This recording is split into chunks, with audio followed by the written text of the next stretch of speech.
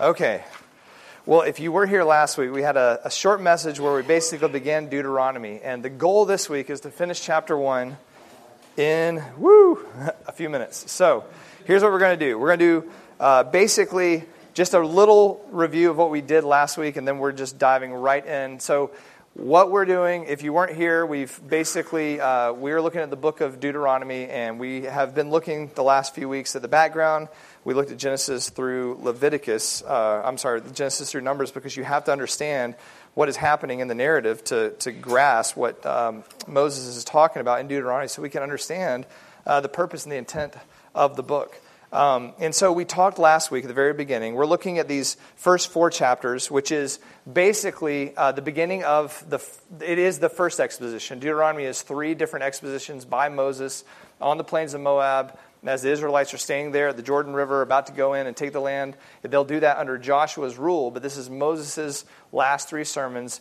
He is doing this because the Lord's commanded him to do this. He's giving Israel, the new generation, the second generation, what they need to understand the covenant that God has made with them, so that when they go into the land, they can be faithful to Him. And they need to see, they're learning from their parents' rejection of God's law and what their parents did and had to wander in the desert for 40 years. And He's encouraging them or admonishing them to not repeat their parents' mistakes, to submit to the Lord, to follow His law, and to take the land that He has given to them. And we'll get into that in a second. So the first 4 chapters are basically Moses' first exposition, and we talked about it being very historical. The first chapter that we're looking at right now is basically he's recapping Israel getting from Horeb, which is Mount Sinai, to Kadesh-Barnea, which is on the southern border of the land of the Canaanites, where they could have, if that would have been the Lord's will, taken the land after an 11-day journey. But because of their fear and their not trusting the Lord, they decided it was too big to take. And so God says, well, then you're going to wander in the desert for 40 years as the first generation dies, and I'll lead your children into the land.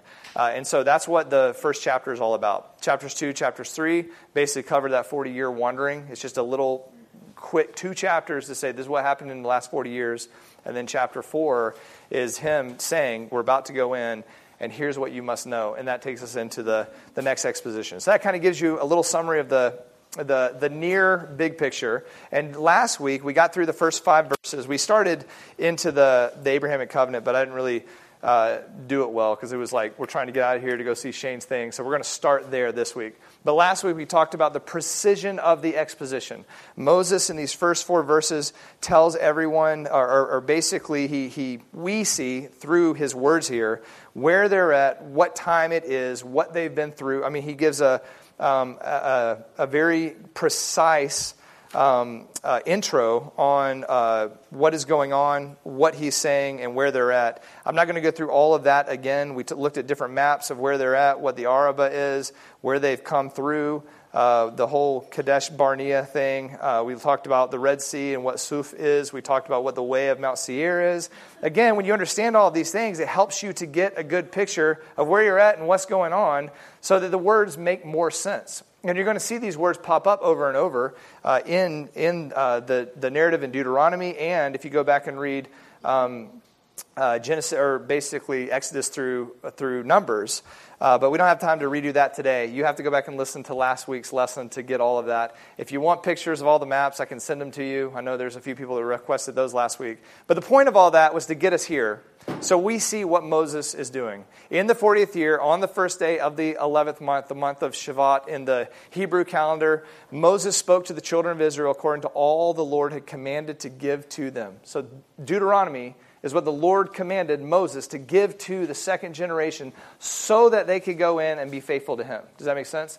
It's not a new law. It's a re-articulation of the law. It's an exposition of the law that was supposed to be stated to Israel every 7 years once they get into the land. When they get into the land, Joshua was supposed to go to Gerizim and Ebal and do the same thing, basically read Deuteronomy again and call them to obedience. Then every 7 years after this is to be read, this is to be renewed, and the next generation every 7 years is to say, we will follow him, and to do that thing. And so you see very quickly in the narrative they don't.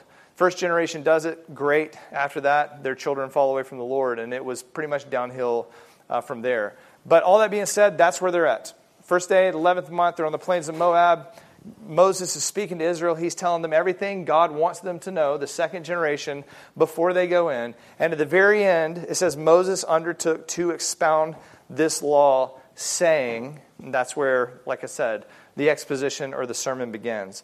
And so the first thing that Moses does in chapter 1, verses 6 through 18, is he reminds them of the Abrahamic covenant. He tells them, this is why this is all happening. This is happening because God told Abraham hundreds of years ago, I will give this land to you and your descendants forever. It's an everlasting, unilateral, unconditional covenant that God must do because God cannot lie, He cannot exaggerate, and He will do what He declares He will do. And He does this out of His love for Abraham and Isaac and Jacob. And so the very first thing that Moses does in this exposition is to remind the Israelites of what is going on. You'll see this over and over. God's not giving them the land because they deserve it. It's not because they're powerful. It's not because they're good. It's because He said to Abraham, I'm giving you this land. And because this is a part of a big, big plan for Him to eventually send His Son through the nation of Israel to die for the sins of all of the world so that all of us, both Jews and Gentiles, can be saved. And we're experiencing all of that right now in the church. But pulling it back, what Moses needs to tell the second generation, what they need to know, is what is about to happen is in God's hands. This is about God's faithfulness and about you being faithful to God. It's not about you being strong enough to take the land. It's not about you punishing these people because of their sin. This is about God punishing a group of people for their sin, about God giving you land because of a promise that He made, and about God's will and God's design for history. The job of the Israelites is to trust what He says and to be faithful to do what He's called them to do. And again, this is good. This is a good point just for application. This is never for the church to do. God does not give you the command to go and take the land. This was something He told the first generation to do right here. Again, people take Old Testament narratives and Old Testament descriptions all the time to make prescriptive commands for the church that do not apply at all. There's many things in here that are going to be implicit and that we're going to have application for us as we understand the character of God. We see what God has done. We see the implications for us. But this is for the second generation of Israel to go and take a physical piece of land that God is handing to them in His timing because of a covenant He made to Abraham and because this is His will. Does that make sense? And so that's always important to understand. So let's read it real quick, and then I'm going to stick to my notes so we can get through this. It says, the Lord our God spoke to us at Horeb. Horeb, by the way, is Mount Sinai. Same mountain. I think we talked about this briefly last week. If you see the word Horeb, Mount Sinai, the mountain, or the mountain of God, all the same place. And it's where God showed up to Israel to basically begin the nation. Give them the law, say, you are my people, I brought you out for this reason, and you should be a kingdom of priests, a holy nation for me.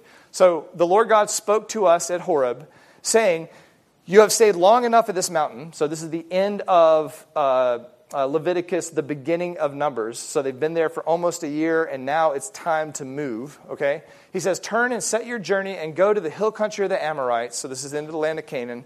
To all their neighbors in the Arabah. We talked about that last week. That's the Jordan Rift Valley. And as they go up through the desert there, and they go along the Jordan River, and they or up through the Arabah to get to here. They're getting to Kadesh-Barnea, but eventually they're going to come around to the plains of Moab. He says, in the hill country and in the lowlands, so that's the mountains and the valleys, in the Negev, that's the desert, by the sea coast, the land of the Canaanites. So that's the land I'm going to give you. Again, specific area with a specific group of people occupying it currently. And Lebanon, as far as the great river, the river Euphrates. See, I have placed the land before you. Go in and possess it. So again, this is the Lord's faithfulness. I've put the land there. This is my land to give to you. Their job is to go in and possess the land, which the Lord swore to give to your fathers, and then names them, to Abraham, to Isaac, and to Jacob, to them and their descendants after them. And so the first thing that we see here is this is the promised land that God swore to give to Abraham that He is now giving to the Israelites. Again, we talked about this as we looked at Exodus through Numbers, the faithfulness of God, him re-articulating this covenant over and over. There was a quote by Peter Craigie. I think we missed this last week. I can't remember where we left off, but he says, for the renewal of the covenant described in Deuteronomy, the prologue recalls not only the covenant's history, that's what's going to happen in these first 4 chapters, but also the ability of the Lord of the covenant to fulfill his promise. This is good to remember. The reason I put that quote in there is because you got to remember that. This is about God's faithfulness. This is about God doing what he said he was going to do. And he's reminding them, this isn't about you, it's about me. You need to trust me, and you must be faithful to me. That's the direct application to us as the church right there. That we must trust what he has said and be faithful to do what he's called us to do. It says, what God has done in the past, he could continue to do in the future. There is thus a presentation of a faithful God whose demand was for a faithful people. So like I said, I think that's a really good quote to remind ourselves of what is going on here. So the Lord is speaking at Horeb. This is referring to the end of the time there at Mount Sinai at Horeb. And he's talking to them about the covenant he just made with them at Horeb and reminding them that their faithfulness to that Mosaic covenant is going to have implications on the promise that he made to Abraham in taking the land. And so basically, I threw this in there real quick. When he talks about Horeb, basically that's in Exodus 19 and 20 when God shows up on the 3rd day of the month after they've come out of the land of Egypt. Israel's camping in front of the mountain. There it is, the mountain. Moses goes up, and God tells him, if indeed you obey my voice, keep my covenant, the Mosaic covenant, the covenant he's making with them right there, then you shall be my own possession among all the peoples, for all the earth is mine, and you shall be to me a kingdom of priests and a holy nation. These are the words that you shall speak to the sons of Israel. And so Moses goes on to expound the law there, or basically not expound, to give the law that God is giving to him there at Mount Sinai in the narrative in Exodus. And this is a conditional covenant. If you obey, you will be. If you do this, then you will be to me a kingdom of priests and a holy nation. But then he is going to tell them, but if you do not obey, I will still use you for my glory, and all of the world will know that this is my land and it belongs to you, but your lack of faithfulness will bring about these curses, which will cause you to be kicked out of the land, and he will be glorified whether they obey or don't obey. Does that make sense? And we learned that, again, through the narrative of the Old Testament. We see that even the nations come along and they say, why is this land desolate? And it's because God's people did not obey him, but he still will be faithful to do what he told Abraham he would do before he made them the nation of Israel. All that being said, that leads us to what he started talking about. He says, you're here to take the land. If you look back at the verse that we just read, and I think I told you this last week, as you're reading the Old Testament and you see the land. Like land is a marker. This is talking about the Abrahamic covenant. The land, the nation, all the earth, being blessed by the Lord, all that is always talking about the Abrahamic covenant that God promised that to do through the nation, make the nation of Israel, put them in the land, bless all the earth through them and their descendants. And that's always Abrahamic covenant language. When he talks about them being as numerous as the stars and all that, we'll talk about that in a second too. You always think back to this covenant that God made with Abraham. So here you got land. We talked about this already as we did our real fast Genesis overview, but just to give you some of the snippets of the Abrahamic covenant, God called Abraham out in Genesis 12, said, go to this land, be a sojourner in this land.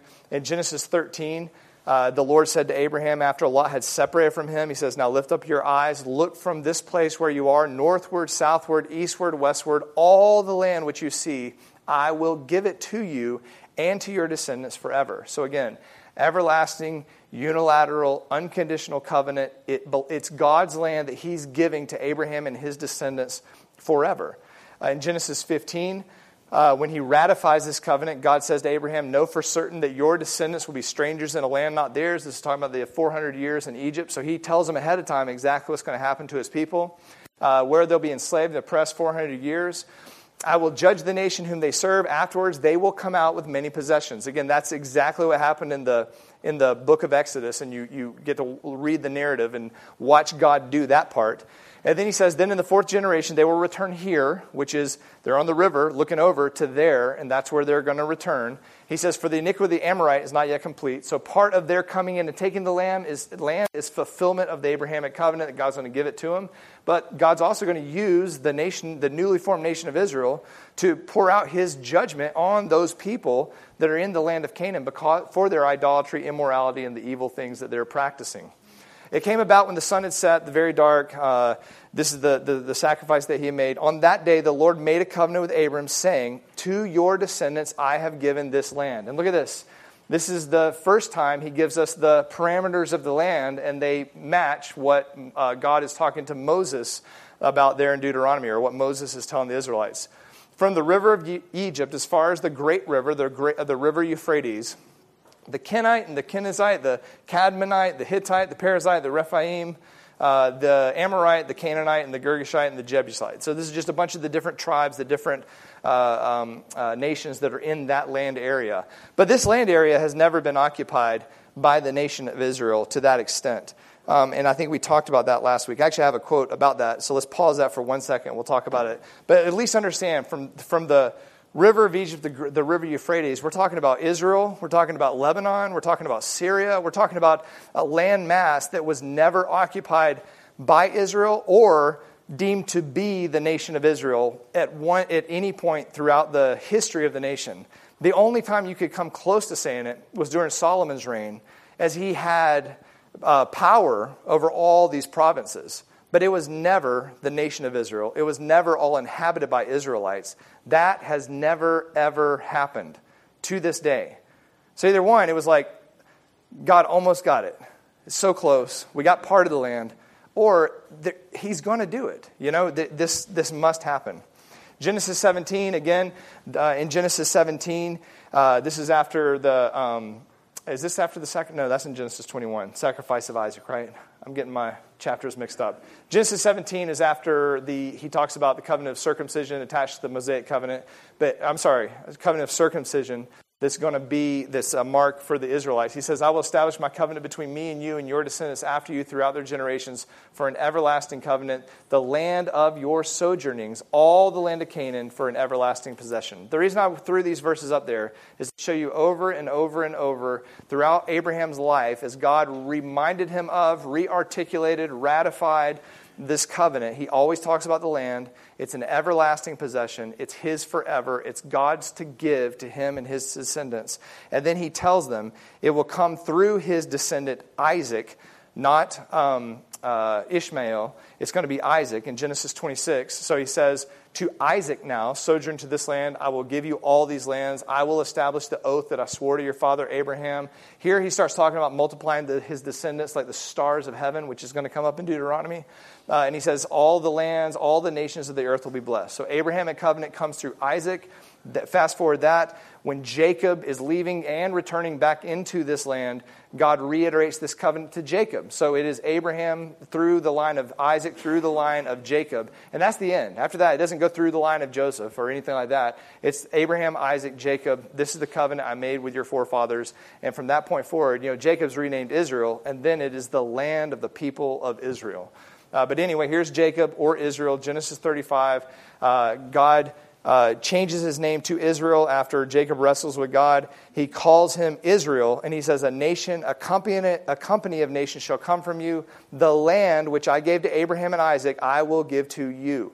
And I will give the land to your descendants after you. So, when Moses is on the plains of Moab talking to the second generation of Israelites, and he's talking about this land that God has given to Abraham, Isaac, and Jacob, this theirs to go in and take because God is giving it to him, this is what he's talking about. He's talking about the covenant that God made with Abraham, Isaac, and Jacob. And like I said, the dimensions of that land has never been possessed by Israel at any point. In Peter Craigie's commentary, he actually says, the call was to go towards the promised land. And the dimensions of this land, as described in this verse, are enormous. Virtually all of Palestine and Syria are included by these terms, an area larger than Israel ever possessed, in fact, even during the reigns of David and Solomon. So this is a land area and a land mass that belongs to God, that will be Israel's forever, that still hasn't been fully given to Israel as stated in the promise that God made. The easy answer for us, if you just keep reading, is that this is what Christ will do. Christ will fulfill this covenant when he returns. He will reign on David's throne, fulfilling the Davidic covenant. He will give them a new heart and a new spirit and bring Israel back, fulfilling the new covenant. And he will give them this land, and they will live in this land area during the 1,000-year reign of Jesus Christ as he reigns on earth as king, fulfilling this covenant. All these things will be fulfilled in Jesus Christ. So that is the first part of Deuteronomy 1, is he is reminding the Israelites of this covenant and telling the Israelites it's time to go and to take the land. Then he says this. He says in verses 9 through 18, I spoke to you at that time, saying, I am not able to bear the burden of you alone. The Lord your God has multiplied you, and behold, you are this day like the stars of heaven in number. Again, he's saying, God did what he said. He built us a nation. He made us like the stars of heaven. We're a numerous people group, and he's brought us here. He says, may the Lord your God, the God of your fathers, increase you 1,000-fold more than you are and bless you, just as he has promised you. Again, this is something he told Abram he would do. How can I alone bear the load and burden of you and your strife?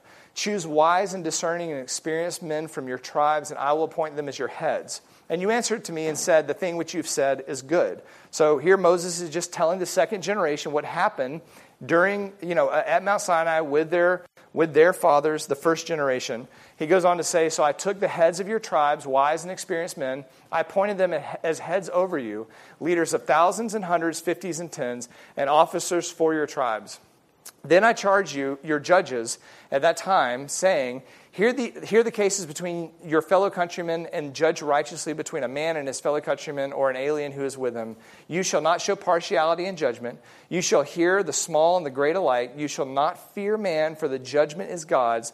The case that is too hard for you, you shall bring to me, and I will hear it. And I commanded you at that time all the things that you should do. So here he's basically telling the second generation how the nation is being governed by these judges that are over thousands and hundreds and fifties and tens, and how he set it up, what their character is to be, all that. It actually gives you a good understanding of when we get to the book of Judges, what the role of the judge should have been or was actually developed to be. Again, the reference to the stars of heaven, Israel had become a large people group, just like God had promised to Abraham.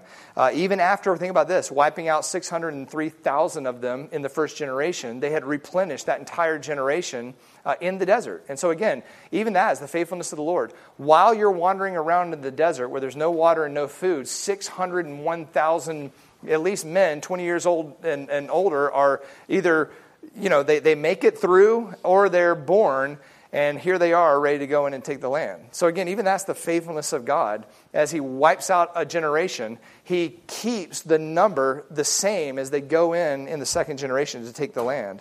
And again, this refers back to Genesis 15, Genesis 22, where God swore to Abraham, I will greatly multiply your offspring as the stars of the heavens. Again, the reference to the judges, it's just good to keep in mind because the size of the nation, judges were needed to help govern the nation. This is what originally happened in Exodus 18 when Jethro, Moses' father-in-law, suggested this to him, and it was a wise counsel, and Moses set up judges. But again, all those guys would have died. And so there's new judges established from the second generation that will help govern the nation of Israel as they go in. And these men will help in the governing in war and in governing the nations when they establish the land over there. Like I said, the first generation of judges would have all died in the desert. And in Numbers 25, you already see a new generation of judges at work, because in Numbers 25, Moses actually calls on the judges of Israel. This is at the tail end of the first generation, to go through and to kill all those people that had married themselves or adulterated themselves with the people of Moab and joined themselves to Baal of Peor. And then in Numbers 30, you see Moses speak to the heads of the tribes of Israel. So this second generation of judges was already established on the plains of Moab prior to Deuteronomy. And so he's explaining why he did that, is to help govern the nation. So that's where we're at. So he's saying, he told us to leave. He talks about why the government of the nation of Israel. And then he begins the journey This is a narrative of the journey from Mount Sinai, from Horeb, up to Kadesh-Barnea, which is, like I said, the southern part of the land of the Canaanites, where, if you could say it this way, they could have gone in and taken the land. And so that's what 19 through 25 talks about. If you look in Deuteronomy 1, if you have your Bibles open, he says, then we set out from Horeb. All right? So after re-articulating the land, the Abrahamic covenant, the appointment of the judges, here's what happened. We set out from Horeb, and we went through that great and terrible wilderness. Remember, if you weren't here, wilderness, in our brains you think of the jungle, but wilderness always is referring to the arid, dry desert over there. And so they set out through the desert, which you saw on the way to the hill country of the Amorites, just as the Lord our God had commanded us. And we came to Kadesh-Barnea. That's a big place. We talked about that in our intro. Every time you see that place name, think of this story that we're about to talk about. I said to you, you have come to the hill country of the Amorites, which the Lord our God is about to give us. So Moses said, I told you, God's about to give this to us. See, the Lord your God has placed the land before you. Go up and take possession. God in his faithfulness, here's the land. Your job to be faithful, go take it. As the Lord, the God of your fathers, has spoken to you, do not fear or be dismayed. And so, again, going back to our map from last week, here's where they're at. He just, in those few verses, recounted the 11-day journey from Mount Sinai up to here, the bottom of the land, or I guess here, Kadesh-Barnea. And this is the land of the Canaanites, which will become the land of Israel. And so think about them being camped out right here. It didn't take very long to get there, and now they're to go in and take the land. Actually, if you read the narrative here, if you want to mark this in your Bible or even flip over and read it, basically Numbers 10 through Numbers 13:25 tells the whole story. I mean, think about that. The whole journey could have taken 3 chapters. It was like, it says in Numbers 10, 11 through 12, in the second year, in the second month, on the 20th of the month, the cloud was lifted from over the tabernacle of the testimony. Then the sons of Israel set out on their journeys from the wilderness of Sinai. So they left Mount Sinai. And then in Numbers 12 and 13, the people moved out from Hazeroth and camped in the wilderness of Paran. When they returned from spying out the land, so we're there. So even though it didn't say the word Kadesh-Barnea right there, they're in that place. They go out, they spy out the land, they come back at the end of 40 days. They proceeded to come to Moses and Aaron and tell the congregation of the sons of Israel in the wilderness of Paran at Kadesh. We're there. That was it. So, I mean, really, from Numbers 10 to 12, that was the journey. Numbers 13, they went out and spied out the land, all of that, and they came back and brought the report. In some sense, that could have been the whole journey. In the same sense, it couldn't have been, because what is what is, and there is no what if, right? So, but that was the journey from Horeb to Kadesh-Barnea, and that's what Moses is reminding them about. This is the first base camp for which Israel should have gone out and taken the land. And you see a reiteration of the command to take the land. The Lord has has placed the land before you. Go up and take possession of the land. Again, in Deuteronomy 1:22 through 25. He continues the narrative. He says, so they're there at Kadesh-Barnea. He says, then all of you approached me and said, let us send men before us, that they may search out the land for us and bring back to us word of the way by which we should go up and the cities which we shall enter. I read some commentators that just said that this is a lack of the Israelites' faith. They should have just gone and trusted the Lord. Maybe. But, I just think of like Jethro's counsel to Moses, and Jethro is the one that told him to make judges and heads of household. Just because that was something that he suggested doesn't mean it was a lack of faith. So figuring out a way to take the land doesn't necessarily show a lack of faith. Maybe this was the beginning of their lack of faith. I don't know. But, spying out the land to see how to take it could have been a good plan. It never says that this is a lack of faith that I see in the Word. But that was the plan. They want to go up to figure out how to go in and to take the land. If you read the narrative in Numbers 13, you can actually read the whole narrative of them going up and the 12 spies going in. It says then in Numbers 13, verse 1, the Lord spoke to Moses, saying, send out for yourself men that they may spy out the land of Canaan. And there it says, actually, that's a good point. The Lord spoke to Moses and said this, which I am going to give to the sons of Israel. You shall send a man from each of the fathers' tribes, one among each of them. So Moses sent from the wilderness of Paran at the command of the Lord, all of the men who were heads of the sons of Israel. These then were their names. And then he goes through and names the different men from each tribe, and he sends them out.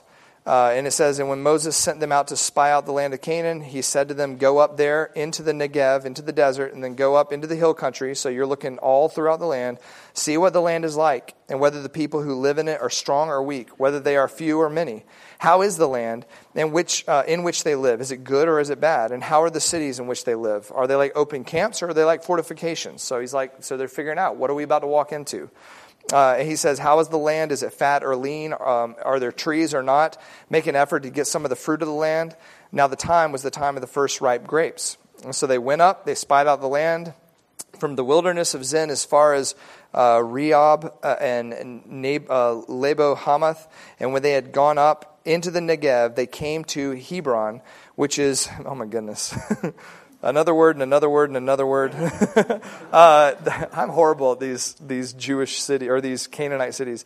Then they came to the valley of Eshcol, and from there cut down a branch with a single cluster of grapes and carried it on a pole between two men with some of the pomegranates and figs. This place was called the valley of Eshcol because of the cluster which the sons of Israel cut down from there. And so they go up, and it continues on, when they return from spying out the land after 40 days, they came to Moses and Aaron and the congregation at the wilderness of Paran and Kadesh. They brought back word to them, and they said, and the fruit of the land. And they told him, we went into the land where you sent us. It certainly does flow with milk and honey. So this is the assessment. And this is the fruit. So they're holding that big thing of pomegranates and figs. And they say, I lost my place. Nevertheless, the people who live in the land are strong, and the cities are fortified and very large. Moreover, the descendants of the Anak are there. Now, actually, let me pause there because this gets into the next part of Deuteronomy. But basically, the assessment was, it's everything God said it was. It's a fruitful land. It's full of wonderful things. It's a beautiful land. And so he says, we sent them out, they came back, and they gave the good report. They came back and gave us a good report about the land. But then, the next part of Deuteronomy is Moses reminding the second generation of basically the spies' assessment, the first generation's fear and not trusting the Lord, and they all began to rebel against him, to grumble, and to not trust the Lord. Now, this comes up as a common theme throughout the book of Deuteronomy and the Old Testament narrative of Israel. Grumbling, complaining, rebellion, and a lack of trust. Sounds just like you and me, right? Again, remember what Paul said. Don't look at Israel and think, man, I would have taken that land. You look at Israel and go, don't do what they did. I would do exactly what they did. I need to trust the Lord. All right? So here we have rebellion, grumbling, and a lack of trust. He goes on to say in verse 26, yet you were not willing to go up, but rebelled against the command of the Lord your God, and you grumbled in your tents. Isn't that where it always starts? When we sit at home, we grumble with our families, and then we get out and we do dumb things because of what we're doing at home. And so they're grumbling in their tents, which is going to cause the nation as a whole to go, we can't do this. So just, again, remember it. When you think of Israel, apply that to yourself. Because the Lord hates us, and He has brought us out of the land of Egypt to deliver us into the hand of the Amorites and destroy us. Again, is that what God did? So they're grumbling in their tents, and because of their fear and their discontentment, now they're beginning to impugn the character of God. God brought us out here to kill us. It's like, God never said that. That's not His character, and that's not what He was doing. But this is what happens when we sit around and gossip and slander, right? We begin to think wicked things, both about God and others, and then we act on those wicked things because of our wicked gossip. Gossip is destructive. All right, so, but it says, where can we go up? Our brethren have made our hearts melt. So again, they're talking about the bad assessment of what, whether or not they should go up. They said the people are bigger and taller than we. The cities are large and fortified to heaven. So just exaggeration, which is, again, how we do this. And besides that, we saw the son of the Anakim there. And then I said to you, do not be shocked, nor fear them. Again, truth cutting right through the fear and the dismay and the grumbling and the gossip and the complaining. He says, do not fear them. Look, he calls on the Lord's character. The Lord your God who goes before you will himself fight on your behalf. Trust him. It's not about how big they are and how small you are. It's not about that. It's about what did he say? We must trust him. He says, just as he did for you in Egypt. Did you forget that? Do you remember what happened in Egypt? I mean, some of you that are standing here today saying on the plains of Moab, they were 19 years and younger. You saw it. You can give testimony. You watched the Red Sea. You saw the plagues. You saw the differentiation between the Egyptians and the Israelites. And God delivered you, and you took all their possessions. He destroyed the whole army of Israel, or of Egypt. Like, don't you trust him? And he says he'll fight on your behalf like he did in Egypt and in the wilderness, where you saw how the Lord your God carried you just as a man carries his son, in all the way which you have walked until you came to this place. But for all this, you did not trust the Lord your God, who goes before you on your way to seek out a place for you to encamp in fire by night and cloud by day to show you the way in which you should go. Again, it's just testimony after testimony after testimony of God's faithfulness, how he led them over this 11-day journey, or for the 2-month journey out to Sinai, from there up to Kadesh-Barnea. God has been faithful the whole time. What makes you think all of a sudden he's going to turn the tables and it turns out he's an evil God that brought you here to destroy you? That's not who he is. That's not what he does. That's not what he's sworn. You've got to trust him. That's the point. And Moses is recalling this to the second generation to remind them, your parents didn't trust him. And look at what happened. You must trust him. And you must go and take the land. Again, to read the actual narrative of this is in Numbers 14. I'm not going to read the whole thing to you, but I'm going to show you an excerpt of it up here. But if you go read Numbers 14, you can see the whole rebellion of the people, or the first generation. But Numbers 14, 6 through 10, Joshua the son of Nun and Caleb the son of Jephunneh, of those who had spied out the land, tore their clothes when Israel was like, hey, we can't do this. And they spoke to the congregation of the sons of Israel, saying, the land which we passed through to spy out is exceedingly good land. Look at this. If the Lord is pleased with us, then he will bring us into this land and give it to us. A land which flows with milk and honey. Only do not rebel against the Lord, and do not fear the people of the land, for they will be our prey. Again, not because we're powerful and strong and awesome, but because God controls all nations and all people and all things, and he's going to hand it to us. We just got to trust him. Their protection has been removed from them. Think about that. I mean, again, God makes the boundaries both of time and of territory of the nations, and he's removed his protection of these people. It's just ours for the taking. And the Lord is with us. Do not fear them. But all the congregation said to stone Joshua and Caleb with stones. And then the glory of the Lord appeared in the tent of meeting. So God showed up. You won't listen to Caleb and Joshua? Well, then I'm going to show up and let me talk to you. That's what God does here. And so what God does is basically God shows up and God tells them what the consequence of their lack of trust will be for the first generation. Now, all that being said, I was going to go into a little theme here on the rebellion of the Israelites, and this is throughout Deuteronomy, but we're just going to skip through that because you're going to see it as we go throughout. But if you'll just see this over and over throughout Deuteronomy, Moses reminding the second generation of the rebellion of their parents and then telling them, do not do what they did. Does that make sense? Direct application to you and me. Do not do what they did. Trust in what he says and act on what he says. In faithfulness, trust in the faith that he's imparted in you. Trust him in faithfulness because he is a faithful God. So the next thing we see in Deuteronomy verse 34 through 40 in chapter 1 is the curse that God pronounces on the first generation. The curse against the first. And here's what he says. Then the Lord heard the sound of your words, and he was angry, and he took an oath. So think about that. In the same way that God made an oath with Abraham that he would do something, and God, I mean, first thing, God is faithful whether or not he makes an oath, right? God, if he says that he's going to do it. But when he makes an oath, that's just a reminder to you and me that there is no way that this will ever not, I mean, it's emphasis on the fact that God will guarantee this happens. He guarantees everything he says is going to happen. This is not a covenant, but this is just God swearing this is what's going to happen. So because of what God says here, there could not be a single person from the first generation to walk into the land because God's going to guarantee they all fall dead in the wilderness. It says he took an oath saying, not one of these men this evil generation shall see the good land which I swore to give to your fathers, except Caleb, the son of Jephunneh. He shall see it. And to him and his sons I will give the land on which he has set foot, because he has followed the Lord fully.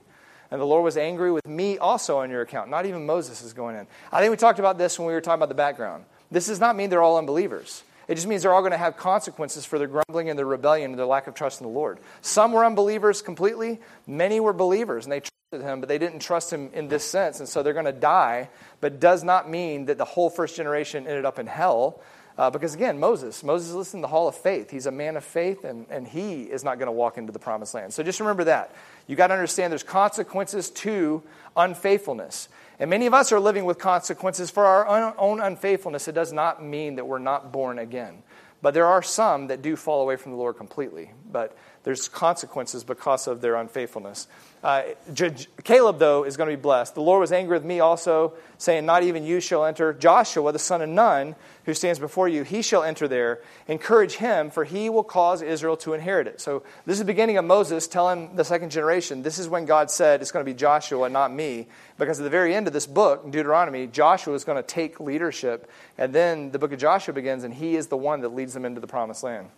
Moreover, and look at this, your little ones, who you said would become a prey, and your sons, who this day have no knowledge of good and evil.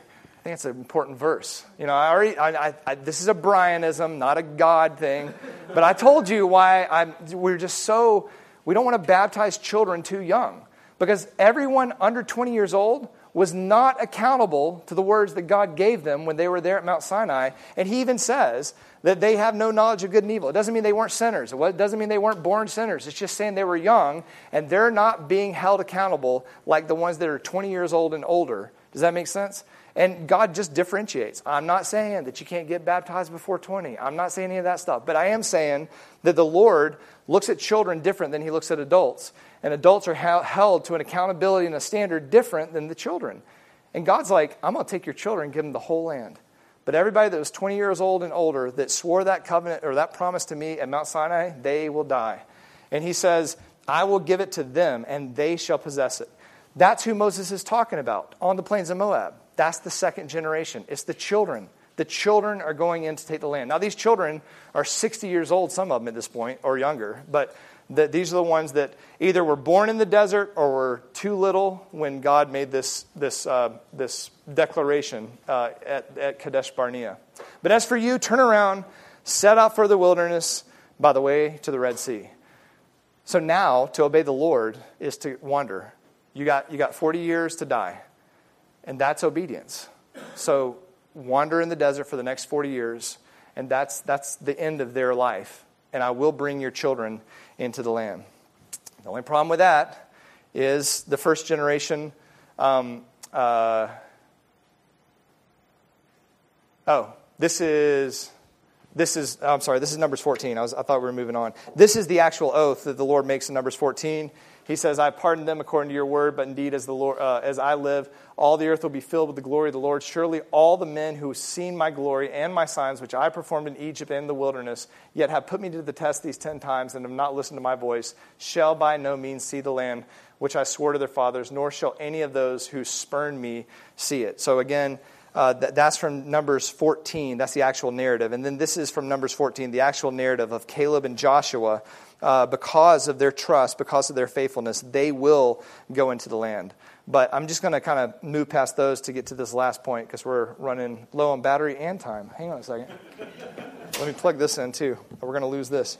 All right, the very end of Deuteronomy 1 is, I'm calling this a deadly sorrow because in their continued rebellion, they disguise it as obedience. And the reason I wanted to emphasize this point is because, again, man, look at Israel and learn, because this is exactly what we do.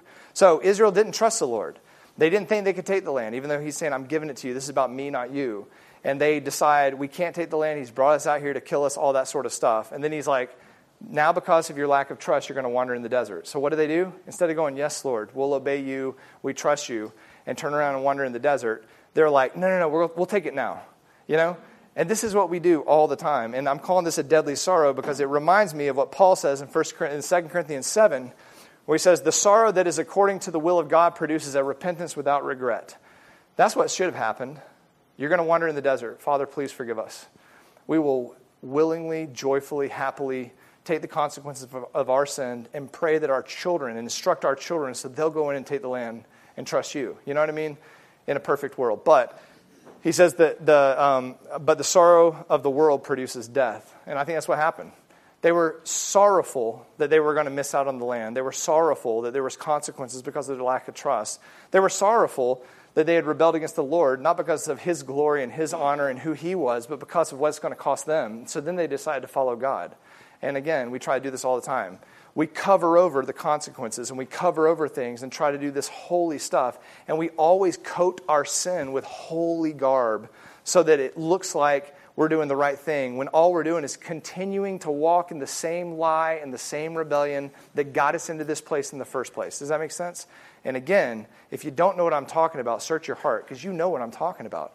It's easy to not repent, to feign holiness, and to keep trying to maintain some sort of reputation, standing, whatever it is, to keep our little kingdom intact, instead of going, thank you for exposing me, Lord. Thank you for bringing me to this place. Do with me whatever you want. That's the place of redemption and change and repentance and growth and holiness.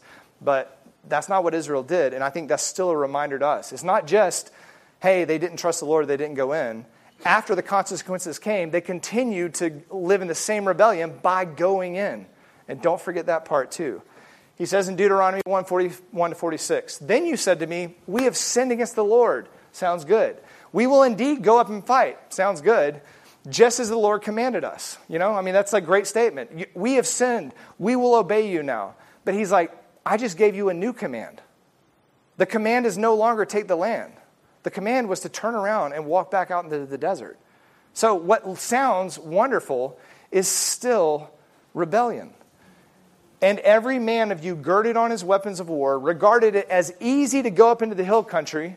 And the Lord said to me, say to them, do not go up nor fight. There's the grace of God, the mercy of the Lord. Don't do this. He says, I am not among you. Otherwise, you will be defeated before your enemies. So I spoke to you, but you would not listen.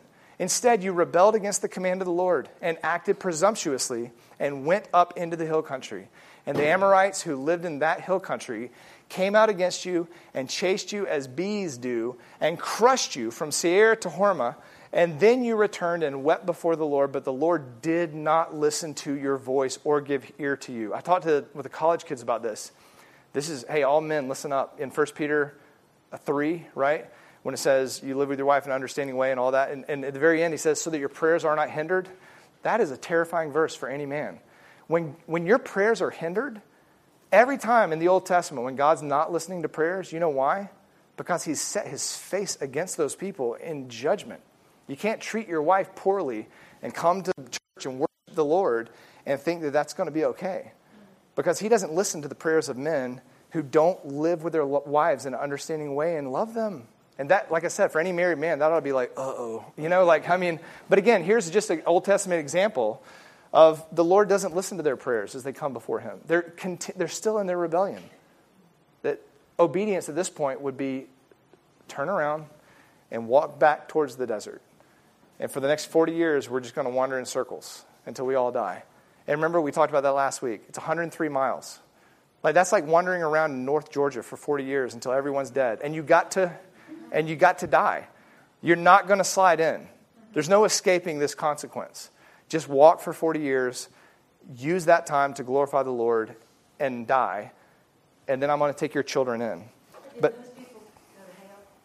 No, I mean, well, the ones that weren't believers did, and the ones that were. The ones that did not obey God.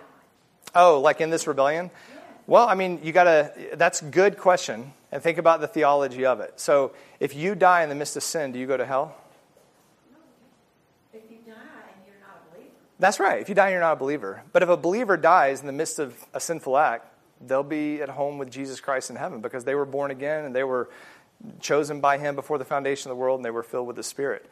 If an unbeliever dies at any point, whether he's doing something good or bad, he ends up in hell because he's not born again. And so it just depends on the state of the souls of these Israelites. Yeah. So they definitely died in disobedience to Him. But to take this narrative and to determine the judgment of their soul, I don't think you're able to do that, you know. It's like what Paul That's right. Actually, that's a great point. Think of Israel, the first generation were disqualified from taking the land. It does not mean that they weren't believers. You yourself may be, or you may know of people that are disqualified from certain things because of their actions, habits, life, something like that. That doesn't mean they can't become a believer. That doesn't mean they weren't a believer in the midst of the disqualification. You know, sometimes the Lord reveals something that allows us to be disqualified. I mean, think about pastors and elders, right? If we're living in habitual patterns of sin or deceitfulness or something like that, we're disqualified from this office, but it doesn't mean that the person's not a believer at all. Could turn out that person was just a hypocrite. Could turn out that person was just making poor choices that caused them to lie over and over and over, and now they're disqualified, but they're born again. But they're no longer useful for this service, but they're not believers. Think about that with the first generation. No longer is the first generation qualified to take the land. Their consequence is to die. God is the one that will be faithful. God is the one that takes care of the soul. Their children will come in, but it's no longer them that's going to take the land. They would have taken the land, but they can't anymore because they've been, that's a good way to say it, disqualified. Hang on one second. Let me finish this real quick. And I do love the questions. But anyway, so he says, so you remained in Kadesh many days, the days that you spent there, and then he's going to go on to talk for the next 2 chapters about actually wandering in the desert. And so next week we'll pick up on chapter 2, talk about the wandering. And the whole purpose, though, let's pull back real quick. First 4 chapters, this is a historical narrative of what happened to the first generation to tell the second generation, don't repeat your father's mistakes because you're on the plains of Moab. You're in the same exact, not geographical place, but place that you're about to go in and take the land. And the Lord is saying, I've given you the land. And this whole sermon is going to be about the land being given to you. Be faithful and take it. God's given it to you. So does that make sense? Second generation is standing in the footsteps of their fathers. They're on the other side of the Jordan River. They're about to take the land. And Moses is doing all of this to remind them, don't make the same mistakes. And then they're going to go in. All right. That's all I got for today. Next 2 weeks, we'll do the wilderness wanderings. What's your question? So what if a person is doing habitual sin, and if the person has the Holy Spirit residing in them, how is it that they're believing? Because then they're trampling on the blood of Christ. Well, again, I mean, you just got to take what he says in his word. Yeah, if you go on sinning willfully, there's no more. There's only the fury of a holy God. And at the same time, many men, look at Samson's whole life, and he's a man of faith. You just got to go, those who are born again, who are saved by faith through his grace, doesn't matter how we end, we're going to be with him. There's a sin unto death. Yeah, there is. Yeah, that's right. And so, but again, you got controversy. What is that? Is that a consequence of a sin for a believer and unto death, which makes the most sense to me, because there's no losing salvation or anything like that. Yeah, Ananias and Sapphira. Yeah, absolutely. I don't know if they're believers or not, but they died right there after that lie. Yeah. Yeah. All good questions. But remember this, the one thing you got to glean from this is you can't lose your salvation, and you can't be unchosen. And I mean, God's not going to do that. But you can't be disqualified in your being born again because of patterns of sin, habitual sin, or consequences of sin. That's part of it. Samson is a good example. All right, you guys can go. We'll just keep on talking.